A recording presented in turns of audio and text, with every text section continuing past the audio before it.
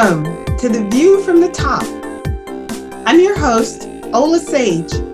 On this podcast, I have the opportunity to speak with leaders of small and medium-sized businesses who own, operate, and support U.S. critical infrastructure. I'll get their insights on a lot of things, who they are, what their companies do, and of course, their view from the top. We've all read and heard a number of stories in the news recently about attacks on critical infrastructure, whether it's cyber attacks on enterprise software, the power outages after the winter storm in Texas, or the attempt, thankfully unsuccessful attempt, to alter chemicals in the water supply in a city in Florida. I'll also get their thoughts on the challenges they've experienced, lessons learned, and opportunities they see ahead. Today, I'm delighted to have as our guest, Jacque Henderson, who is the founder and CEO of Square Peg Technologies. Welcome, Jacque. Hola, thank you. I am so excited. I've been looking forward to this opportunity. It's Black History Month, and you are my very first guest. So I thought I would just start with having you tell our audience a little bit about yourself. Like, how did you become the leader of Square Peg?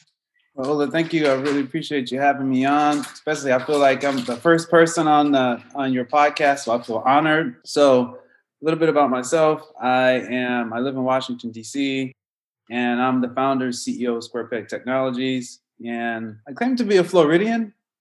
So, yes, insert Florida man joke. But I grew up very much in a military family. Mom moved around a whole lot as a kid, and I, of course, followed in suit. And to be honest, I never thought that I'd be a business owner, right? It just wasn't really something that I really thought of, right? I mean, I grew up a lot on military bases, and what I wanted to be was what I saw, right? I saw people who walked around in uniform, and I thought it was cool.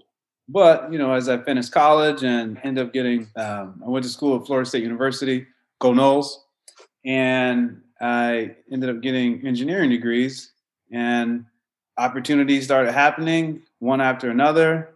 And I saw an opportunity to start my own business. I ended up working in the federal contracting space. I'm sad to say, but also excited to say that the federal contracting space, that's all I've done in my career, right?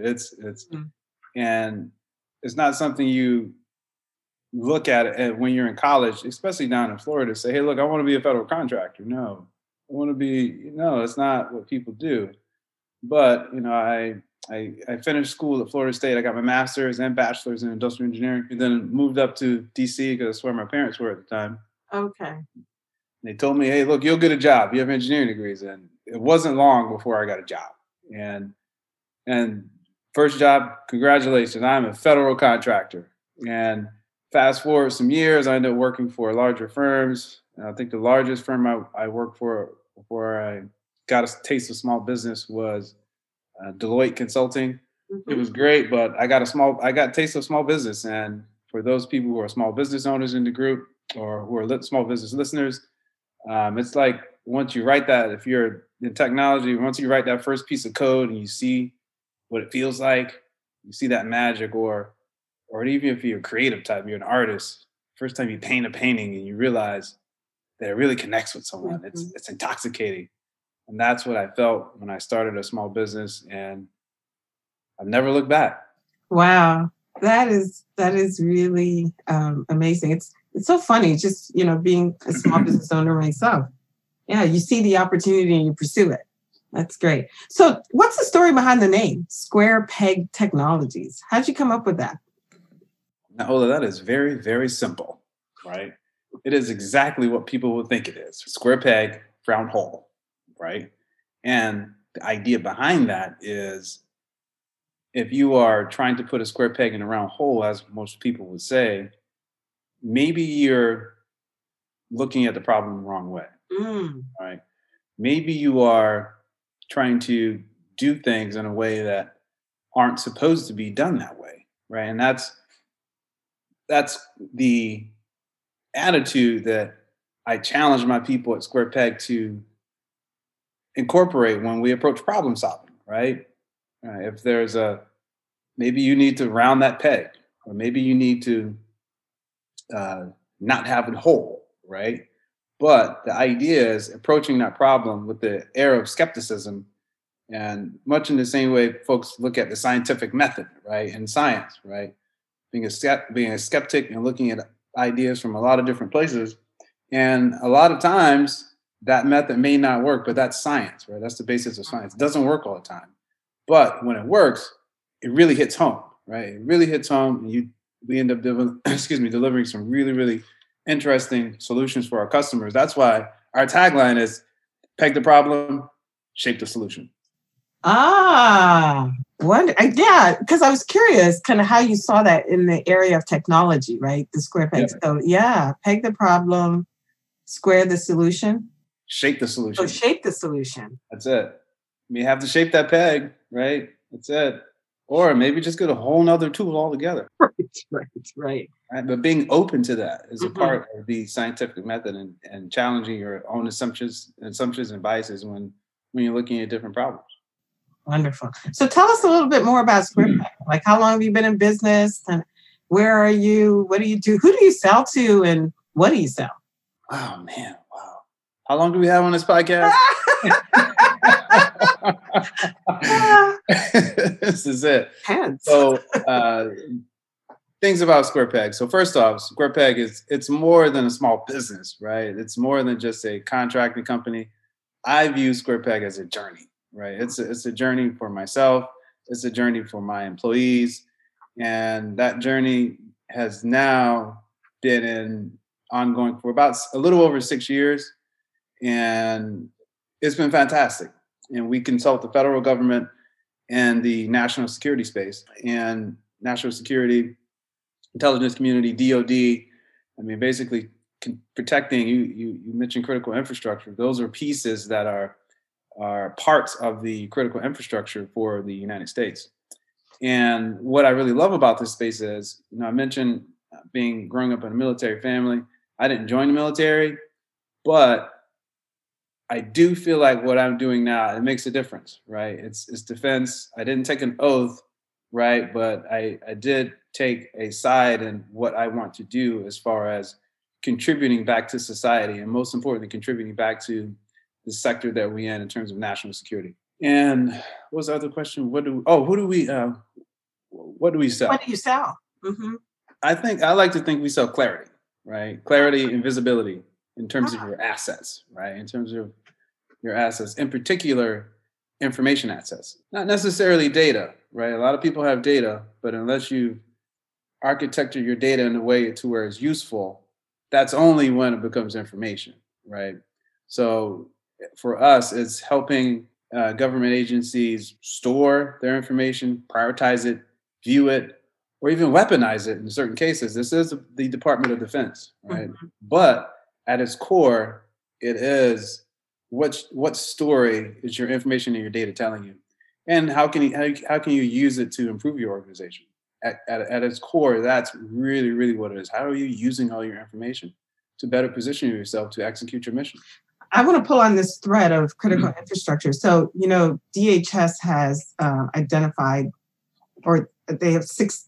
16 critical infrastructure sectors. And, sometimes people will say, well, what does critical infrastructure mean? And the definition that they use these are sectors whose assets, systems, networks, whether physical or virtual, are considered so vital to the United States that their incapacitation or destruction would have a debilitating effect on security, national economic security, national public health or safety, or any combination thereof. And so these 16 sectors represent everything that, like you talked about, defense industrial base, IT, chemical sector, all the things you would imagine, healthcare, financial services, et cetera. There's a whole list of them. So when you think about SquarePeg Technology, do you see yourself as a critical infrastructure, small, mid-sized company? Or, tell me just kind of what your thoughts are about that. Oh, 100%. We play in the critical infrastructure world. I mean, we don't own a part of the critical infrastructure, but we operate it every single day. I mean, we are talking information that must be protected, sometimes at the highest levels and when you parallel that to critical, infrastructure, there's a connection that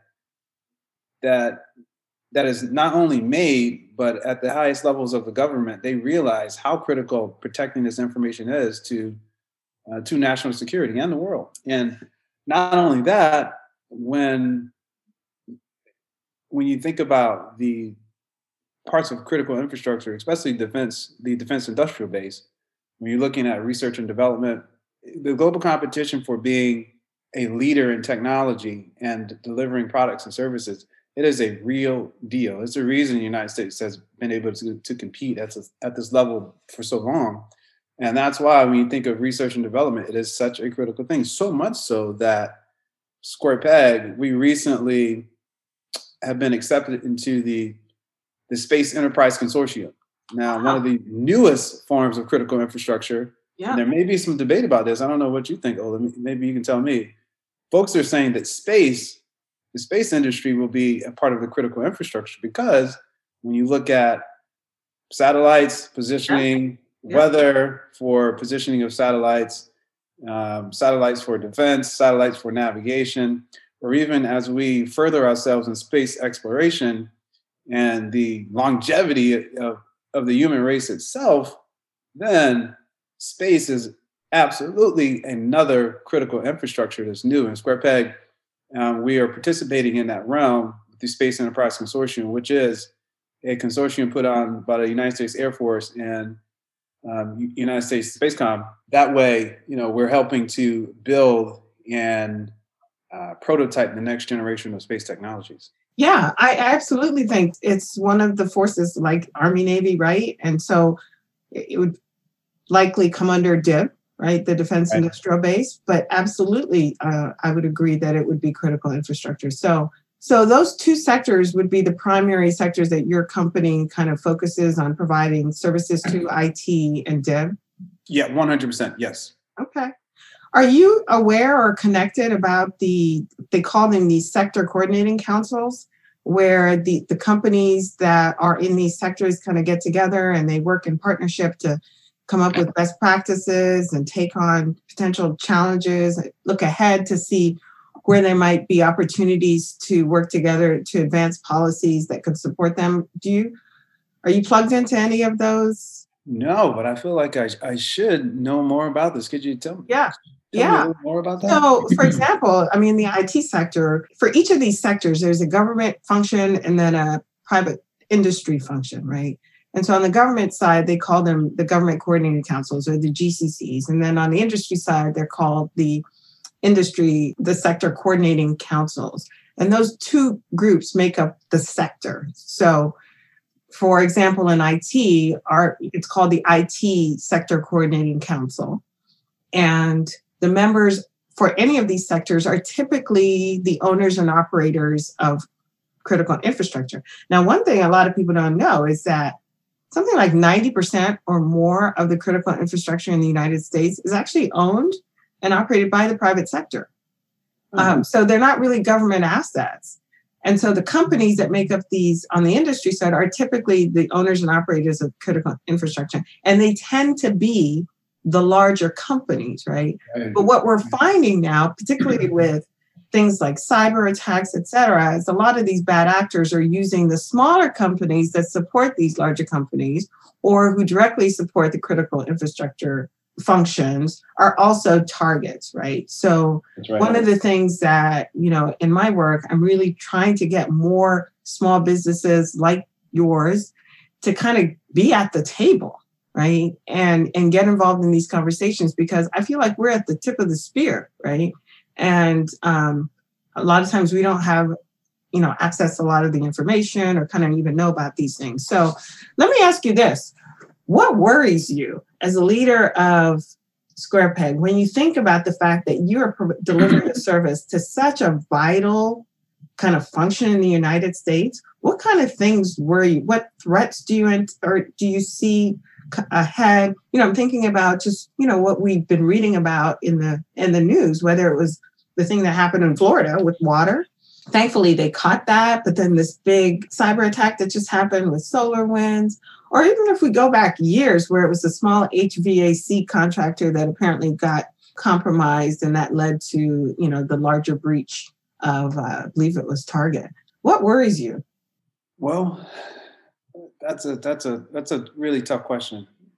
Outside of just realizing that now we are very much in a global competitive market now, right? For a lot of products and services. And I think that having access to even the same internet that we have now, right, will change, right? Because the internet is also some people could say that's critical infrastructure as well, being able to provide that, right? Having the World Wide Web as it persists now. But when you look at how countries, or even how our own big internet companies now are starting to censor and restrict what people can say and do over the internet. You even go to some countries, they're not letting these social platforms operate in their same capacity. So for me, I think what worries me most, well, I won't say most, but one thing that worries me later would be having a free and fair and open internet, right, for information sharing and flowing, because that's the fuel that powers innovation in society and fuels communication, right?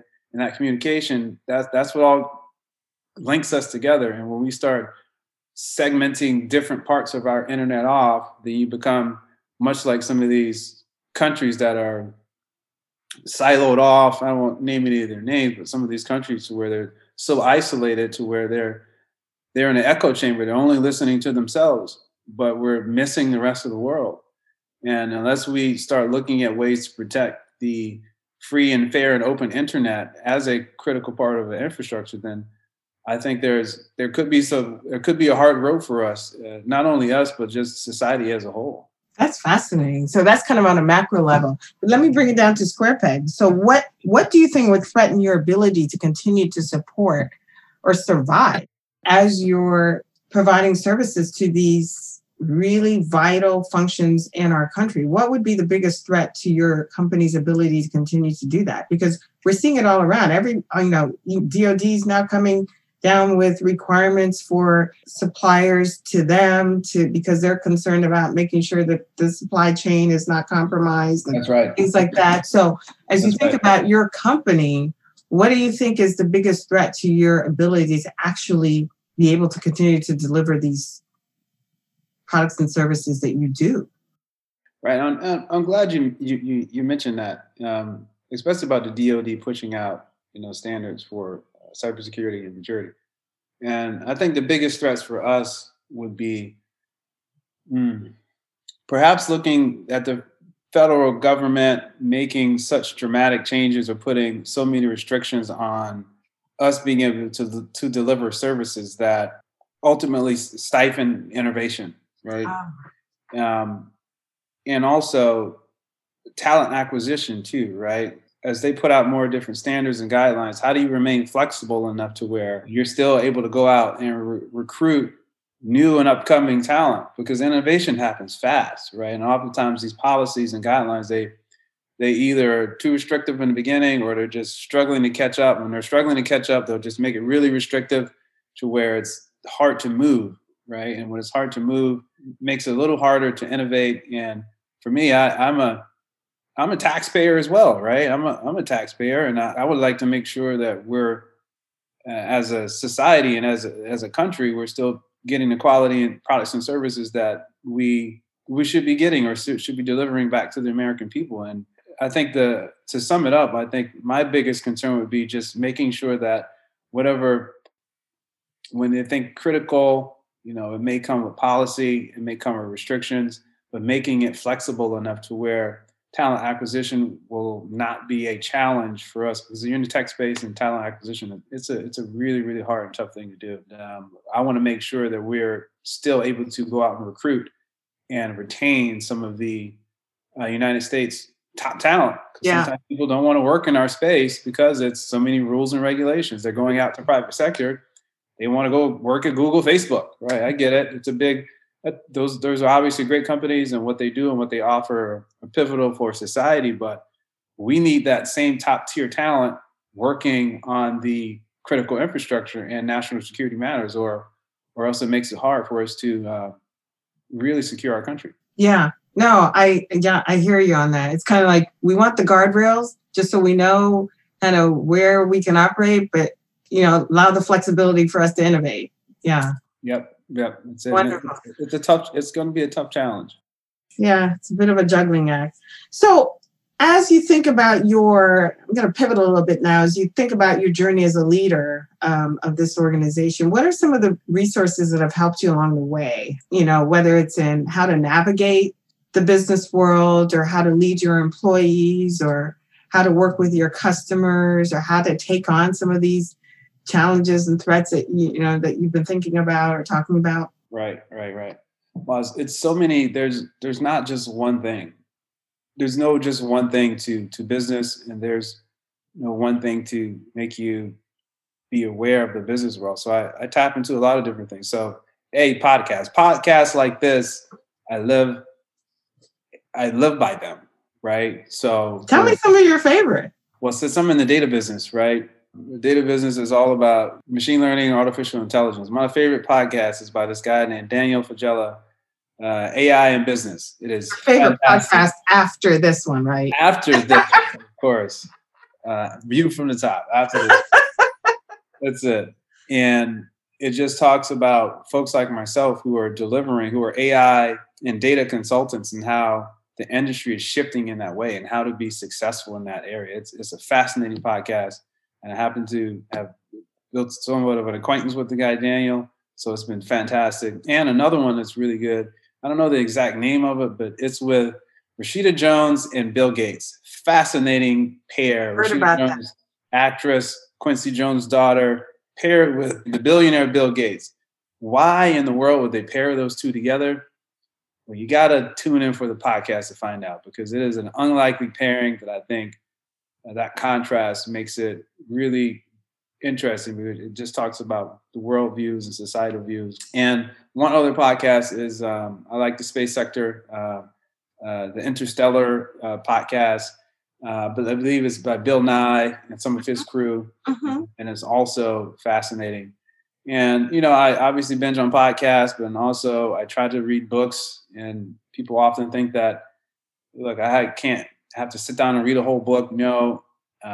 Most researchers, when you think about research and scientists, they rarely read through a whole book, right? They'll read through certain things that are applicable. You pull those out and you figure out how to apply them. So when I look at different books, I look at it from more of an academic approach and figuring out how to distill those different things. And lastly, iron sharpens iron, right? Iron sharpens iron. It's an old adage, but when you put yourself around people who are on the up and up, or who are on the same trajectory as you as far as leadership, and care about the small business plight or the small business person, then I highly recommend folks go to a Vistage Group. Vistage Group is obviously a peer CEO group that is fascinating. And if you get yourself with the right chair, my chair is amazing, then you will propel yourself to the next career. It is an investment, but it's well worth the investment. I hate to tug on it so hard, but I truly believe in the power of the Vistage Group. I truly believe that what the Vistage Group has done for me and what my chair has done for me as well. That is awesome, Jacques. So you asked at the top, how long is this podcast going to be? Can you believe we've been talking it's been over 30 minutes. So all good things, unfortunately, must come to an end. Oh, no. No pop culture questions? No, but I do. Hey, this podcast is called View from the Top. So I am going to kind of ask you as we wind down, as you reflect over the last year, which has been a crazy year, right? COVID and economic, disruption and political, social unrest, critical infrastructure, you name it. What's your most memorable view from your position at the top of your company? Well, you've been asking some really good questions. And the most memorable thing, I would say that I'm going to make a play on the title here. especially my view from the top, is that what we're doing now is no different than what folks have been doing for, a few hundred years, right? Granted, I'm in business, you're in business. Business has changed. What people are selling has changed. Technology, we're selling technology, but make no mistake, we're in the people business, right? Square Peg Technologies is in the people business, hands down. And what stuck out for me over this disastrous year in 2021 was being able to communicate with people and connect with people. It is essential to the execution of your business. If you can't do that, if you can't connect with your people, then you won't be able to lead them through these tough times. Amen to that. Amen to that. So Jacques-Ray, where can our listeners connect with you online? Well, you can find me on LinkedIn, right? I'm active on LinkedIn every day almost. I'm on there, and connect with me. Send me a direct message. We're happy to meet. And you can also find me on Instagram too, Jacques Henderson. I'm the only one. So I'm pretty easy to find. Excellent. And your website? SquarePegTech.com. Wonderful. Well, Jacques-Ray, thanks again. This was awesome. Loved the conversation. Loved hearing your thoughts. Just stay connected. Thank you, Ola. I really appreciate it. This was exciting. I cannot wait to hear all the podcasts. I'm going to binge on them. Seriously. Awesome. We like to hear that. And thanks to our listeners for tuning in today. And we'll see you